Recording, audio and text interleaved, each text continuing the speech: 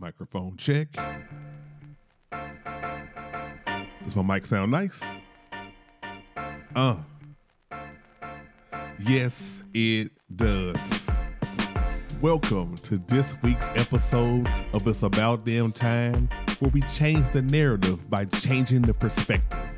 I'm Jared Dam, and it's about damn time to have another conversation that changes the way you think and perceive things. The only question is, are you ready?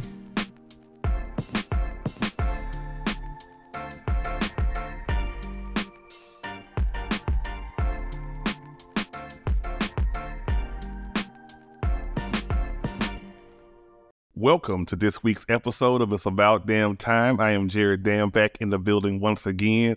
And if you are new here, or if you've been here for a while, just know that It's About Damn Time is a self-improvement podcast. We are here to build better me's, build better you's. We're building up ourselves through conversation, and we want to talk education and motivation through conversation. That's how we do it here. So I am very excited about the guest that I have today. Matter of fact, let me stretch first and get into my intro. This is great. I am here with Christy Renee. Christy Renee is a speaker, author, and brand storyteller. She's very passionate about helping creators grow. In her brand bootcamp series, she teaches to simplify content strategies and build brand trust and create courage within.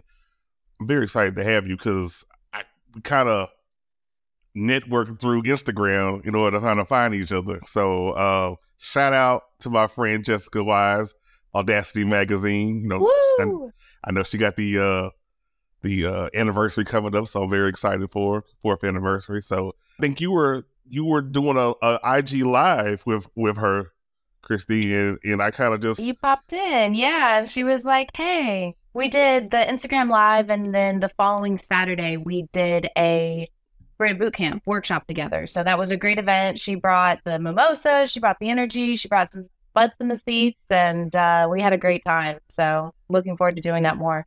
Yeah, definitely. I know she always brings the energy. So I'm really excited that I was able to connect with you. It was funny. As you were reaching out to say, hey, you know, I see a lot of good content from your podcast. I'm scrolling through your pages, looking at all this stuff like, oh, wow, what is this? What is this? And what struck me, and this is kind of what we're going to talk about here for this conversation, you cultivated confidence through cognitive engineering. And I was like completely floored because, one, I'm always looking for ways to cultivate confidence because, believe it or not, even though I've been podcasting for 3 years, pretty much introvert and kind of stays to myself. So I'm always looking for the confidence part, but the cognitive engineering, I'm like, what in the blue hell is that? So yeah. Tell me about that. Well, I'm really glad that you say that, first of all, because I think that that's such an important myth to bust, is that I feel like people tend to think, and, you know, I still get nervous, and, you know, I can be in front of tons of people and it's still all the nerves. It's still the resistance of like, I don't want to do this. I don't want to do this, you know, stay home, bail, abort. I still have all of those nerves, even though I love it.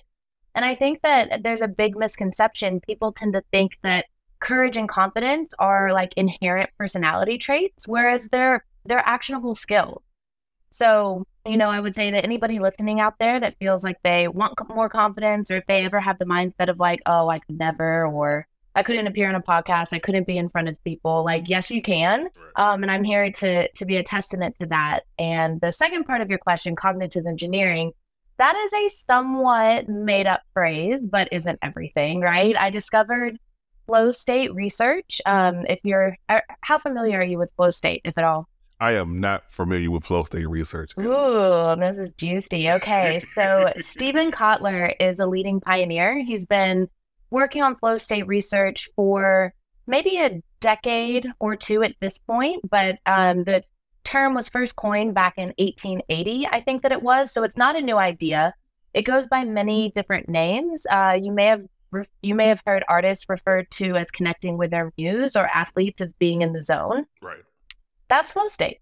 So flow state is a high performance genius state, they call it, where, you know, in the past, there's been this idea that in order to be more intelligent or more productive, we need to use more of our brains. But with this new field, and so flow research, there's a lot of different names for it. I mean, we'll get to exactly where cognitive engineering comes in a minute. But with this research, they've found that using more of your brain was actually incorrect. It was a myth. That's not how it works. And to be more productive, when you enter in flow state, parts of your brain shut down. So I'm sure you're aware, I think everybody listening probably has that same inner critic, that defeatist voice, that I can't, that person inside of us who just doesn't want us to succeed. When you enter flow state, that part shuts off. It's the prefrontal cortex, and it actually has been shown. There's a book, Stealing Fire, if you want to link it or nerd out later. It's the one that I really started getting into this. This was March of 2020 when I started discovering all of this. So like the world was shutting down. I had all of this time to learn. I was getting really deep into learning about behavioral neuroscience. I've studied a bit with Mind Valley in the past, if you're familiar with them. Right. And so using his book as inspiration and all of his research, and then also through a decade or more of deep experiential study myself, I learned that we can use our everyday environments to stimulate key neurotransmitters. And I'm saying a lot. I'm going to break here in a second so we can ask questions. No, you're good. You're good. I'm like nerding out right now. You said that this was. I'm nerding out. Like I'm just like. Are you okay? Good. I love it. Yeah. I love to talk about it because it's so powerful. We have the power to stimulate a neurochemistry that is primed for bold, brave action. Like, how cool is that? That is very cool. And all it takes is our everyday environment. Like, we can do these things, just with what we have at home. It's just, I could keep going and going, but what are your questions? No. It's great. It's great because one of the things I wanted to ask was, how did you get into it? So, it's fitting that you got into it right around the pandemic when the world is, going crazy and we're all locked in the house. A lot of people had to cope and do a lot of different things, and I love the fact you took something that you were just interested in and just blew it up from there. So that it makes a lot of sense. Well, and I will say too, I've been practicing. I think really it all came together for me around the time of the pandemic. That's when I had time to do more research and deep dive, and really it was just everything coming together at once. But courage is something that I've been speaking on for a while, and I was able to kind of pair like, okay, this is what I've lived. I don't know, for everybody listening, I had spent most of my 20s with some chronic health issues. Pretty much you name it, I was suffering from it. Gluten, dairy intolerances, other food intolerances. My hair was falling out. Eventually, I ended up having to get a breast lump removed. I didn't have insurance. It was just like one thing after another. And for me, that's really where the story starts, because I was faced with, I can be paralyzed in fear, or I can dive headfirst into self-healing. So a lot of the research that I came across at the time, around gluten, I mean, I was just going rabbit hole. And in subsequent years, I've seen a bunch of studies come out and I'm like, I know that. I lived that, And when the pandemic hit and I started getting deep into flow state with Stephen Kotler, that's when I realized, hey, what I've lived plus what, has been done, this comes together to form something really powerful. And so for a while, I was kind of funny about the term cognitive engineering, because I was like, I made that up. Can that be a thing? But I was like, absolutely it can, because what you're doing is you're engineering your cognitive state, your brain, through your everyday environment. It's dopamine, it's oxytocin, and it's serotonin as like the big major players. Yeah, I think that's where I gravitated towards your story and everything, because I'm again, I was looking at your site and I saw that list of afflictions that you had a few years back, and I was like, holy shit, like this is a lot of stuff that you went it's like through. Everything, like, right? Yeah, like everything. And allergies to cats. Like, how is that relevant? I could tell you, but we'll get there. But I love it. I mean, because I started, one of the things that I had on my list, I was looking through some of the things that I currently have. I'm like, okay, I have seasonal allergies. I have this. I suffer through the depression and anxiety and all this. So I started going through all of these things. So it's like, oh, I need to talk to Christy. and I think what also just drew me in, because it was like you no longer had to deal with any of that stuff, and you did it without a medical professional. Like this is something that you just dove into and started doing. So how did you have all of these things and you got to eliminate them by starting with a made up term that you came up with? Well, the made up term came many years later, maybe about 5 or 6 years later, but it started with healing my gut. And so that is the most important thing. And as you just said, like you suffer anxiety, depression, people who feel that they can't be confident. And I hate it, but it is a product of our modern environment. And so the things that I suffer from are just a metaphor for what most of society is function or suffering from. And there are, ways, everybody's different, but when we talk about cultivating courage, there's always, a sort of framework that I invite you to follow for yourself to uncover what's right for you. And that always starts with building a better gut microbiome. So I'm not sure if you're familiar, but more and more commonly now, people know that the gut is being referred to as like the second brain, and 95% of our serotonin is produced there. So if we're having gut issues, we're not producing serotonin, and our world is just like, I used to call it like the gray time. And I remember like the moment that I healed, I'll remember for the rest of my life, I like my gut started to heal. I was doing probiotics and other, alternative sorts of therapy. And I just remember like looking out one day and I was like, has it always been this colorful? Has there always been this much color in the world? It was like, going from like black and white TV to Technicolor. The world was just bright again. And so everything kind of came from that. And I don't, allergies are related to that, immune disorders, autoimmune disorders, they really can be healed or at least prevented with a healthy gut.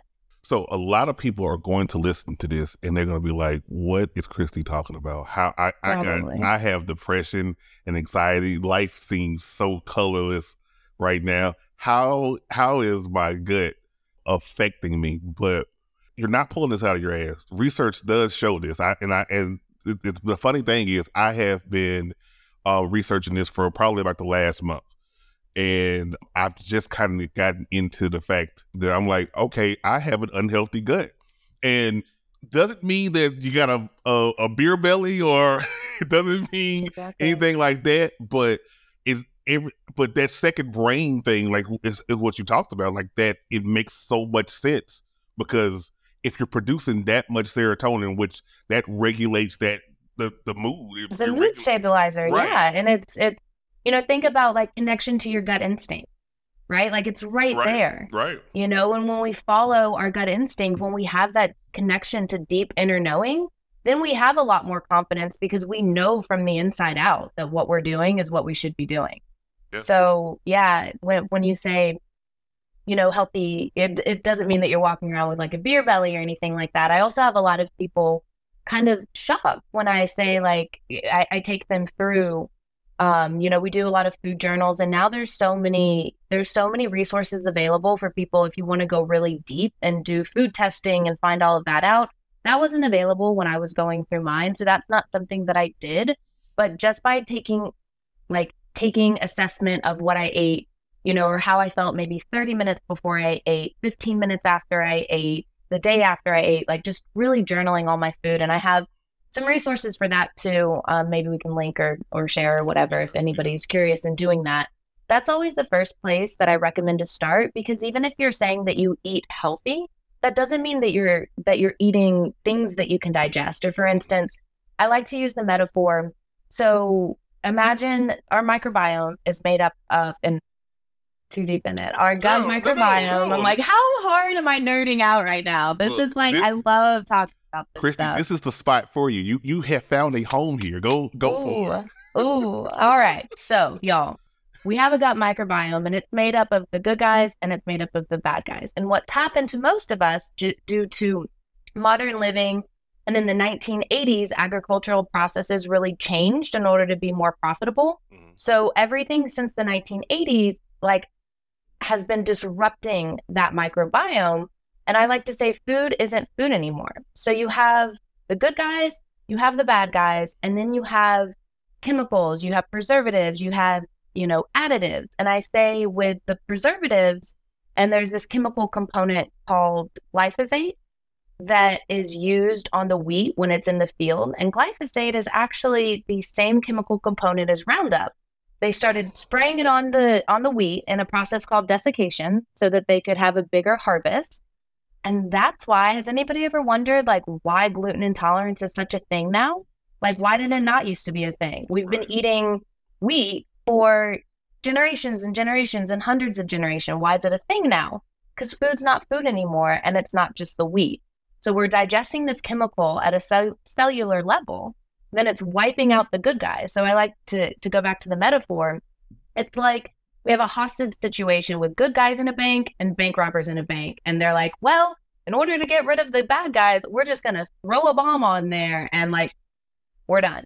Well, what happened? You've killed all the good guys as well as the bad guys. So preservatives prevent mold, and glyphosate, helps the pests, stay away. Right. But what you're doing is you're killing out the good guys as well. And so even if we're eating healthy, we have digestive enzymes that help us break down our food, and that process starts to get affected as well. So really the very first thing is always like, look at your food quality, look at what else is being in there. I do have health insurance now, but for many years, my health insurance was how I ate. And I ate very clean, very organic. I traveled, I was in Europe, luckily they have amazing food quality. So really that's how I was able to restore my gut health and restore, my health in general, and get over that laundry list of ailments that I had in my 20s, was because I healed my gut, and everything else just, came up from there. So you have successfully got me frightened to eat anything at this point now, but I don't want to do that. I mean, our neck of the woods isn't the best in terms of food quality. It's a challenge. Right. But there are still, things that we can do, and probiotics and prebiotics are usually a great place to start. There's a ton of resources out there now. So, it's not bleak. Knowledge is power. Knowledge is power, and it will help you. So, okay, going shifting from that. So we because I could probably spend the entire hour talking about that. Well, honestly, you and me both. Yeah. So was shifting from that. So that was basically the start of you cultivating your confidence. So between you knowing that you had these issues, you started working on that, and then 2020 hit. Now you started to kind of get into cognitive engineering. Tell me how you went from there to start to build that confidence, because I have to do research on my guests, and I was doing my research. I seen a lot of your videos. You starting out as nervous, like kind of like what we talked about, like, oh, I'm not a public speaker. I had to make myself get on camera. I had to to do these things. So now you're going and speaking in front of dozens of people on stage and stuff now. So how did you get there? My first question is, how did you, what videos? Because you definitely did your research. And I would say that a lot of so right around the time of 2020, when I discovered all of this, I was really close. I had already had let me back up. So the way that I got to speaking on stage, I feel like that's your main question. Mm-hmm. Is that your question? Yeah. It was in the biggest act of courage that is really what cemented my foundational belief in courage, why it's so powerful, why courage opens doors, why engage with courage at all, why do the things that make us uncomfortable and scare us. Like it doesn't feel good. Why do it, right? So I was in Tallinn, Estonia, and if anybody's listening has ever heard of Mind Valley University, it's the month-long personal development conference. And I was with my high school boyfriend for many years. We were together for 14 years. We were at this personal development conference together. And one of the first nights there, we decided, look, it's been great. It's time for us to go our separate ways. And it was hard, but also like a really big knowing. And so the next, it was all very friendly. It was great. It was sad. We're like the sun set on our childhood. It was really lovely and great. But the next day I woke up and I was like, I got to get out of this Airbnb. It was a tiny little shared Airbnb. We actually had our 2 dogs that had come from Florida to Barcelona, where we were living, to Tallinn, Estonia with our dogs. And I was like, I have to get out of here. So I scoured the schedule for the first workshop that looked good. Oh, one's in the park. I can bring the dogs. We can get out of here. Cool. I don't even care what it is. So I get there and it's a storytelling workshop and I'm painfully shy still at this point in my life. I would never appear on a podcast. I would never raise my hand and say, my name's Christy and the answer is blah, blah, blah. Like I couldn't do any of that. So we get paired into groups of two and, there's a camera in my face, but we're outside and I'm like, just totally like ignore it. Nobody's ever going to see it. I'm not being asked to talk to a group. It's just one person. We're supposed to tell a story. So, okay. The last 14 years of my life were this way. Now they're different and the end basically, right? I just want this story to be over. For some reason, when we were asked for volunteers, my partner is like, her. It's like, no, who is this guy? No. Thank you. Not for me. I could never do that. So I think that like my insistent, like, no, and him being like, yes, stirred curiosity in the host, and he elected me voluntary storyteller number 3. So I take my up all night, mismatched laundry day self up on this little makeshift stage that is a park bench. And I open my mouth and I start talking. My heart's pounding so hard. I'm like, how are they even going to hear me? Then my worst fear happens. They start laughing. And I'm like, oh my God, everybody's laughing at me. This is my worst fear. I knew it. I'm like, just breathe, just go. I can like feel the adrenaline, like just remembering now. I'm like, just keep talking. And I plow on. Soon, they gasp. Like, wait, what? I look out into the field and the air is unlike any I had ever felt before. I feel like a painter who has found her canvas. My words are guiding their emotions. They laugh, they gasp, a few even start to cry. Wow. I finish, the story and jump down and try and run away from the spotlight because I did not want it. They all pull me into like this huge, Mind Valley's touchy-feely. They pull me into this group hug and the tears are pouring down my face, their face, praise is coming from everywhere. And I think, this was on the other side of opening my mouth? This was the thing that I had always feared.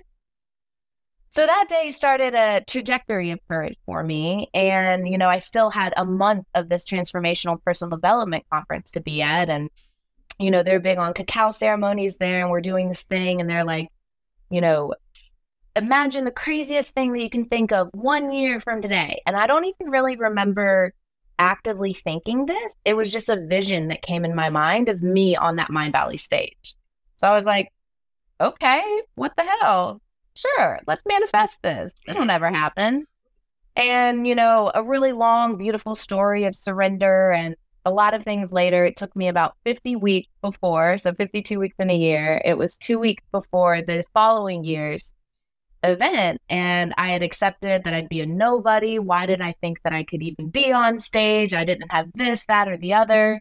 And after I was like, you know what, Christy, I'd had the courage to talk to myself a different way. And I was like, you know what? Good for you for applying before you were ready. You're going to apply every year until they take you. And then like 12 hours later, I opened my email and I had an invite to be on their main stage. Wow. And it was terrifying and exhilarating and the best day of my life because I did have that fear. And then the best part was I was like, okay, what am I going to, I think at that point I didn't even totally know what I was going to talk about. Like it was loose and, I pitched them and they had picked a thing, but then I was like, crap, now I have to like actually put it together. Right. And I'm, on this bus ride talking to somebody who's become a very near and dear friend. We're just talking about things. He's like, well, what do you know? What have you done? Like, as much as I see you, like, you're so courageous. You've done this, you're scared as hell, and you still do it. So what about that? And then that really became, kind of the missing link from everything else that I had talked about and wanted to pitch. And it was there together. And then 2 days before that, I had the invitation to go cliff jumping. And I am terrified of heights. I am terrified of heights. Oh my God. And I'm like, I just said I was going to give a speech on courage. And I'm being asked to exercise courage. I was so ticked off. I was like, I have to do this. Oh my gosh. That was the hardest thing I'd ever done in my life, but I wanted it, right? Like my whole life I'd seen, adventurous pictures of these carefree, free spirits jumping into this beautiful water from a cliff. And I was like, wow, I could never do that. That Yeah, feeling that you get. And so yeah, I was tasked with doing it. And let me tell you, on the other side of that, I felt totally unstoppable. That inner critic, everything else, like there was nothing in my way. I was like, I just faced my biggest fear in the world. I can do anything. And that's why I believe in courage so much. It opens up doors. It gives us, it's courage that inspires confidence. So if yeah. we do the things that scare us, that makes us believe in ourselves an awful lot. And that's where, cultivating confidence comes from by, align your body for bravery, do the nerdy things that we were talking about before. And there's some more that we'll get into, be brave even when you don't feel like it. And you will have inherent confidence. That's where it comes from. That makes so much sense. Well, a couple things. One, your courage on public speaking and that story does not match my stories when I come to public speaking. So I just like, because if I got, so your story, you getting up, you're on this makeshift stage, you're doing this, people are embracing you afterwards, they're crying, you're crying, it's exciting. Mine was like going to church and giving the Easter speech, and the microphone was just shaking.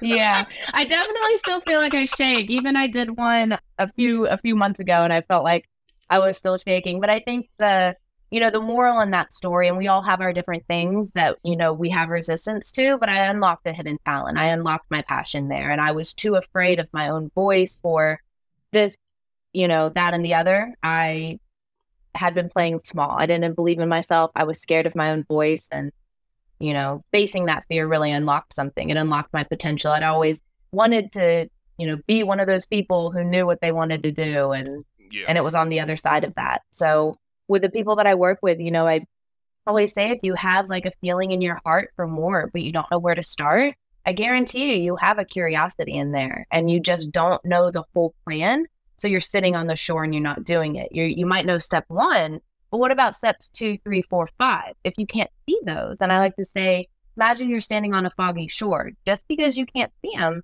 doesn't mean that they're not there. And as soon as you take the first step, step 2 becomes clear, and you just incrementally go on. So really, courage is it's a powerful energy for sure. I love the statement that courage, helps create that confidence, because just that, and just what you're saying, just the ability to just go out there and do something that freaking terrifies you, to go out and do it. Use that as a stepping stone. Use that as a lily pad, a launch pad, if you will, to move on to bigger and brighter things. You got on that stage, even though you were reluctant. You got on that stage, made that, and a year later, you're on a main stage doing things that you never thought. If someone had talked to you 6 months prior to you get on that stage, absolutely not. There's no way in No hell. way, not me, not me. You got the wrong chick. No and, way. and that's the kind of thing that happened with me, is just getting the podcast. It's the same way. Like, I wanted to do it. I was nervous about doing it. It's like, I don't know if I like my voice. I don't know. I don't have this newscaster like smooth tone. I don't know what I'm doing, but it's getting out there and doing it. So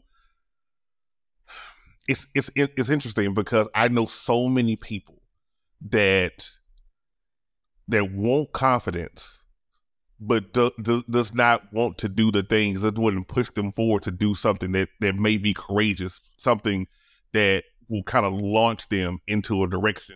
And a lot of it may be like you said, the fact that step 1, but you don't know 3, 4, or 5, and because you don't know how that journey is going to end, you refuse to make step 1. How do you push people or motivate people to at least take that step? Like how does that work? So perfect question. I think that that's exactly the place that cognitive engineering comes in, is when we do need that extra push. And so let's nerd out again. Let's talk about another neurotransmitter. This time we're talking about dopamine. So dopamine, I think, has I think that it's very misunderstood right now. Yes, it's a feel good chemical, but it is also like it's the rush, right? It's not. So if you have serotonin, which tends to be like a baseline, like mood stabilizer, it's just easier to be content and happy when you have serotonin. Dopamine is that feeling you get when, somebody may be into you, and do you have a message from them on your phone, or, ooh, did they like your post? It's like this rush, and it's very, very addictive. And so, I don't know how much you or your audience is familiar with the phenomenon that they're now researching and documenting, but social media, we know is, I think we all know is bad for us. Mm-hmm. Why exactly is because it's stimulating dopamine surges 400%. So there's a researcher, Sam Smith, who termed it the magic of maybe. So, and I guess that's for emails too. It's for notifications in general in the world that we live in. And this magic of maybe, this anticipation stimulates our dopamine at such high levels that we're not able to. So let me back up. So dopamine is the feel-good chemical. It's the rush. It's that rush that feels addictive. It's also responsible for memory, impulse control, and focus. So when we're surging our dopamine constantly, we're not like expanding or training our impulse muscle. So how do we get people to push past the resistance of like, oh, I just don't want to do that, or I don't feel brave enough, or I can't? I say rework your relationship with dopamine. That's interesting, because I want to ask you about the importance of dopamine, because I know that you spoke on it. And when you talk about the fact that it also affects that focus as well, I kind of want to get into that later. Just as far as how you can train yourself. Well, actually, we can do it now. How do you train yourself? Yeah, I was going to say, let's do it. I'm chomping at the bit. Let's jump on in. Go. Let's jump on in. How do you train yourself to get that focus? Because I know that if you're getting those notifications and if anyone's anything like me, oh, there's a notification, and you stop exactly what you're doing to check on that. So I know you got some ways in order to help us out on that. How do you stop yourself from always checking the notifications and hearing? So you just said something so important right there. You stop whatever you're doing. So what we're doing as a society is we're training our brains. It's very, very powerful programming. The instant gratification plus the dopamine surging in our brains like this. We are creating a powerful script in our brains that prioritizes the immediate over that which is important. And that's a very dangerous place to be. So, you almost answered your own question right there. A very great way to do it is when you get those notifications, set a timer if you have to. Timer, 5 minutes. Sit on your hands. Don't check it. Now at this point, I don't even have notifications turned on for hardly anything. All my socials have been off for about 2 years. Nothing comes up on my banner. I'll have them on my lock screen. Really, notifications really made me very stressed and chaotic and urgent and crazy. And just recently, I've turned my Outlook notifications for my email for my day job. I work on top of everything that we're doing. I'm a creative director and senior copywriter at an advertising agency. So it is very hectic, very demanding, very chaotic. And I was finding myself back in kind of all of the struggles that I had before I discovered this, right? And it was really hard for me until I got out of it to see, like, what was that teaching me? I felt, why am I back here? Like, I've learned so much. I can't get out of it. What am I doing? And I realized I was letting these notifications pull me in all different directions. So, that's a huge and simple one. Another is called the Pomodoro method. Have you ever heard of that for focus? So you do one task for 25 minutes and then take a break, and you're not switching to things back and forth all the time. I also wonder if anybody listening or yourself is anything like me. So it's not only the notifications that can train us to value the immediate. Do you ever have a thought and you're like, oh, like no matter what you're doing, and you're like, oh, I have to go write that down? Yes, like literally all the time. Yes. All the time. And do you go write it down? I'm about 50-50. But usually if I don't write it down, I forget it. And whatever great idea that it was, it may be 6 months before I realize I did think about this before, and then maybe possibly act on it. What about when you do write it down? Do you ever go back and review those?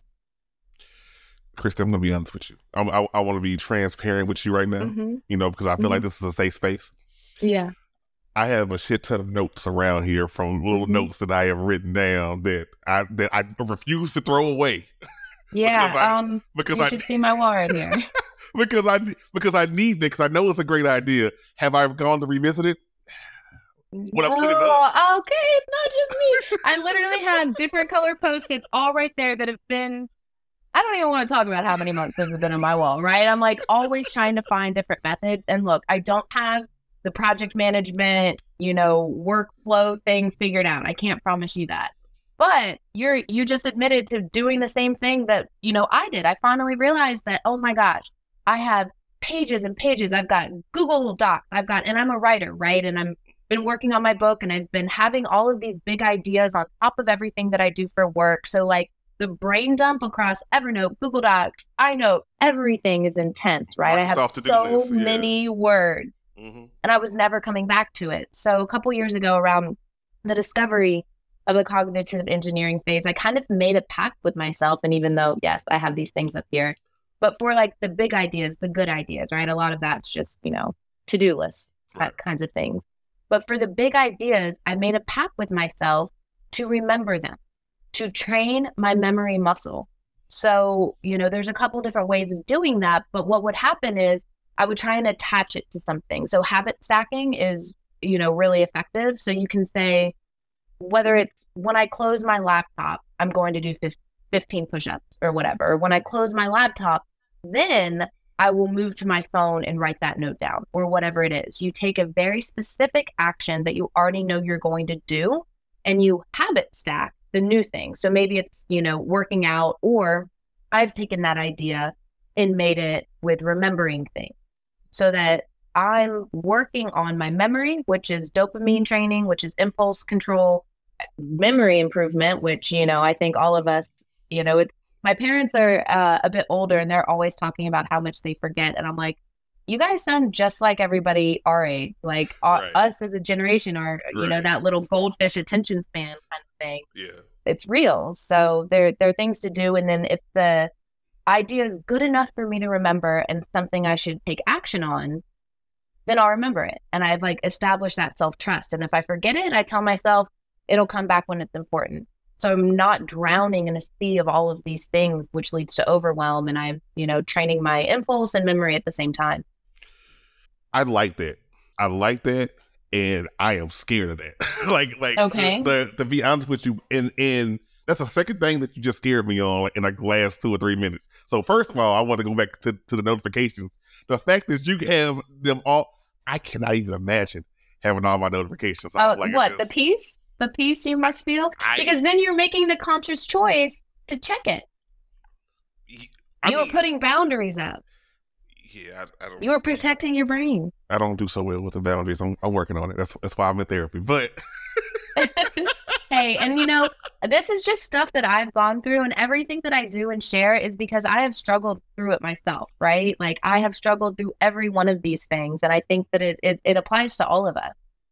These are problems of the modern age, not anybody specifically. Oh, most definitely. And so I would love to get to that space where I am not checking stats or notifications or emails or just worried about that stuff. So that was one thing. Like, wow, how did she do that? But just to have that, oh, well, this idea is, if it comes to me, it comes to me. It's not meant to be at this present moment. I think it's such a powerful way of looking at things, because I think part of, and it ties back into the whole confidence thing. I don't think that we feel confident enough that things are going to work out for us like that.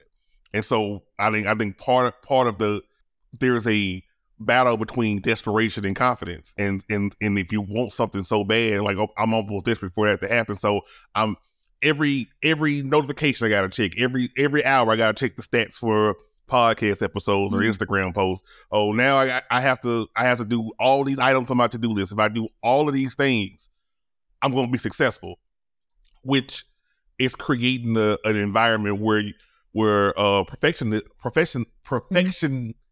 you know what I'm trying to say. it's just attacking you, and you're being overwhelmed as you talked about before. And so you having a confidence where you like, you know what, I'm gonna when I get to the notifications, I'm gonna get to it. You condition yourself with dopamine. So I'm when I take care of it, I take care of it. And when this idea pops up in my head and I'm able to do it, because most of my great ideas come in the shower or when I'm driving. And that's when Okay. So yeah, let's play the game with it. So I think, I don't mean to say that I'm never writing them down, right? Okay. So if it pops up in the shower or while you're driving, what's your typical, are you like reaching over your phone and like swiping it in while you're driving, or how long do you hold it in your head? What's that process like? If I'm in the shower, I am literally mumbling it to myself until I can get to a place where I can write it down, which it goes to the write it down graveyard. And and if I'm in the car, it's usually the same thing, or maybe I might grab my phone and do a voice note, which again, voice notes. Talk about voice note graveyard. I have that for sure. I've never revisited one of those. Just taking up all this space on my phone. I had to delete. I didn't even know this was a problem possible anymore, but my phone ran out of space, but like my cloud had plenty. So it took me a while to figure that out. And I was like, oh no, I might need these. Never have looked at them once. And I was like, I can't delete them. So I love your term graveyard for that. It's definitely true. But I invite you so you mumble it to yourself, you do whatever you need to do. You're still putting that time delay. And I think that that's the important piece. But maybe when you do go to write it down, and maybe this is part of what changed, is that I'm not writing like one-off ideas anymore. And maybe this is just an evolution of where I've gotten to, but I have a ton of different folders and files and so many words still, but they have a place, right? So if it's just like this one-off idea, is there something that you already have existing that you can place it with? Or is it just this, ideas everywhere, and that's how it needs to be? Most times, to your point, most times it's something that already exists, or something I've already been thinking about, and it's like more of a eureka moment. I'm like, oh, this will go great with this, and this will expand this whole thing. So yeah, it's most times it's something that's an add-on. Very rarely do I have the idea where I'm like, okay, I think I'm going to try this. This is brand new information, because then with the big ideas, when I do think like that, I tend to spend a lot more time on it, and I'm less nervous about me losing the idea, because now I'm trying to figure out how it would work and everything. So I spend more time on it. So I guess that's to your point. I committed to memory because it's a bigger idea. It's a bigger deal. And so when I'm doing that, I'm like playing around with how it may go. I may reach out to 2 or 3 friends and say, hey, what do you think about this? And so now it's in my brain. And there's been times where someone would like, what, have you wrote that down yet? I don't need to. I know this idea. Like, I might write it out just to kind of see what it looks like, which is going against completely everything that I kind of talked about last week with building habits and making sure that you write stuff out. But to your point, the big stuff, you're going to remember. I guess just don't overwhelm yourself writing down all the little medial tasks. Overwhelm, yeah. And I was going to say, what I hear you saying is that you, with the things that are important, you are prioritizing what's important, right? Mm-hmm. You have the big idea. You are focusing on that as long as you can. And I think the important distinction, and I'm glad that we're talking about this more, I'm not saying that like don't act on your big ideas, but I do think that the creative brain has, I call them balloon thoughts. It's all of these thoughts that are squealing around like balloons that are being left without air, and they're just flying all around and they don't make sense. And it's just like great ideas. Yes, a brain dump can be very helpful for that. But I do think that there's this sense of overwhelm built in that we have to act on every one of our ideas. We definitely, information overload, and so that's another way when we were talking about dopamine. I've been in this phase for about the last 2 or 3 years myself, and I'm really just coming out of it and, appearing on podcasts again. I was in like a no content, no information diet because I needed to have that, underground kind of dark winter. I'm a seed that I've planted and I need to let it blossom and be creative and really understand things. And I think that we can get to be so information overloaded, whether it's while we're trying to create and we have to turn off the noise, or even with our own creative thoughts, that overwhelm, like you said, it's about putting up boundaries. It's about training our brain like we would in the gym. And really, like, as a society, we've gotten lazy and we just have to be extra disciplined now in order to counteract that. And so when you said, what else you can do? So yeah, we're talking about dopamine. We're talking about all these things that people are probably going to have a lot of resistance to. Hopefully it sticks in your head. And when you get ready to make the change, be like, oh man, yeah, Christy had this crazy idea about notifications. Maybe I'll try that out. But until then, I also have this idea of daily discipline. So whatever it would be that you need to do to cultivate a practice of small disciplines so that discomfort isn't such a foreign idea. You're having discomfort in little bitty bites every single day, and that builds courage over time. So it makes the big thing easier to do. And the example I always like to use, because for myself, man, it just sucks. There's nothing I hate more than finishing a perfectly scalding hot shower, as I like to take, with ice cold water. And I do it for several reasons. It's great for hormones. It's amazing for the skin. Helps me sleep better at night because my skin's not super hot. But man, I do not like it a bit. But when I know if I'm going after something big, or if I need to be pushing myself to get out there, I enact it again. And I start a 2-minute cold shower at the end. And it just makes those, there's a lot of scientific with the ice bath and the cold water therapy. So there's all of that. But for me, the main reason is because it sucks and it's good for me. So I'm going to do it. That's exactly why I've been trying it. But ooh, Christy, it is rough. It is rough. I have to, and I guess I got to start back. Oh, you making me remember that I got to start this back. So I think I fell off about 3 weeks ago, and so I was doing it for a little while, and I had to gradually turn the water down. I couldn't go all the way cold. I'm like, all right, let me go slightly cool, and it's horrible, especially in the morning time. I've been practicing it for years, and I'm still same as you, right? Okay. So I'm so extra. I have a space heater that I put in the bathroom to warm it up for me first, right? Because I know that that's coming, and I need to prime myself. But yeah, I think the thing that keeps me going to, one, yes, I know that it's the discipline, but there's a lot of other ways to do that. The cold shower for me is, I don't know if you would notice this or appreciate it so much. Notice how soft your skin is afterward. It is so skin softening. And I'm like, man, I feel different. I feel smoother. I don't, get as hot in the Georgia summers when I'm doing it. So, and maybe that's a metaphor for, something bigger. Find a different reason to do it and try and focus on that.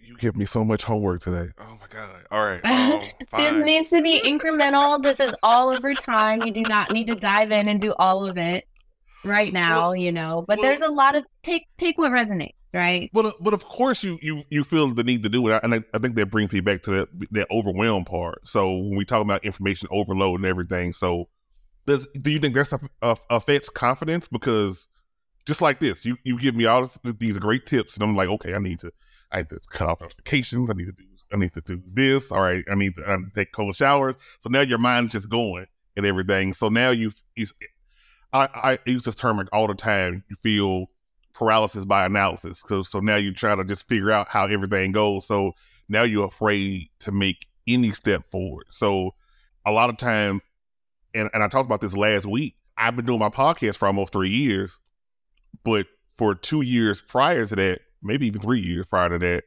I kept telling everybody that I was going to do a podcast, and I kept putting notifications, out there I got Facebook memories that reminds me of podcast coming soon. And I'm just like, oh no, I still haven't did it yet.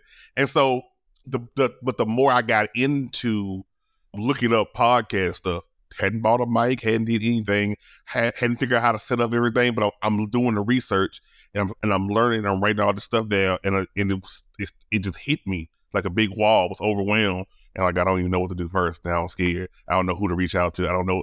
I know I want to do a podcast. So how does that affect the confidence? Yeah, and on top of that, comparison, right? You see what everybody else is doing, their highlight reel, you're like, I suck so bad, why even start? So I think that of all the tips this one is probably going to be the hardest because circle back to what we talked about at the beginning, dopamine's very addictive. So the notifications, the being on socials, the seeing what everybody else is doing. Like I went, I built all my Instagram stuff is very old right now. Like I'm just coming back out of into the world because I needed to like go inward and see, okay, which way to go now. And it took so much longer than I wanted. So, you're saying that Facebook memories are showing you did it, you started it. So don't shame yourself for the pace that it took. But when it is, scary, I think move into your body. Those are some great tips to take that leap. There's some breathing techniques. There's, one of the most watched TED Talks of all time is on body posture and like power poses. Like that stuff is real. If you're, and here's just peppering on a little tip, but if you do get nervous before, gosh, I'm just thinking now that you've seen, my old videos that I'm pushing myself to put out there that like, up until recently, nobody's been looking at. This was a tip that I didn't even know back then, but sit up. We can do it right now. Like you sit up straight and like align your posture, which is a huge thing. We are physiologically and energetically energy channels. So we want energy to be moving. Yoga's great. Bar workouts are great. Whatever you need to do to really, get your posture, most especially like around your spine, to be able to sit up straight and to move. Then put your both feet on the floor. Feel into all four corners of your feet. Really like give yourself a nice stable base. And for females especially, we've kind of been trained to like stick our butts out and like this cute little cheerleader butt. Tuck that under, put it in alignment. I will stick. Come into your body and start to notice things that you feel. I feel my arms on my armrests. I feel the carpet underneath my feet. I feel the rug. I feel my dress. I feel my AirPods, and run through as long as you can the things that you feel. And that's a really great technique to get into your body. And like, I don't know if it looks a little different or if you want to practice that or, now or tell me another time. But typically when you do that and you open your eyes, you kind of get that bright, colorful feeling again. It's not necessarily just, my story with serotonin was exaggerated. It was, huge life changing, but just getting into your body like that and connecting back to your gut instinct, which hopefully, rebuild your gut. It's a lot of work. It is like the society is stacked against us right now, but it doesn't mean that it's not possible. And that's why, I don't like, it's damn time. It is about damn time.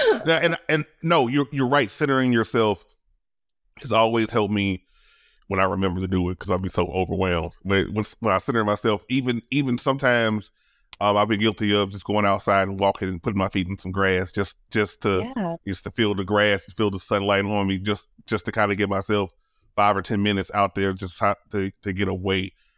Hell, that happened Absolutely. today. Yeah, I had to that's called grounding. It's so good. It's so good for you. Absolutely.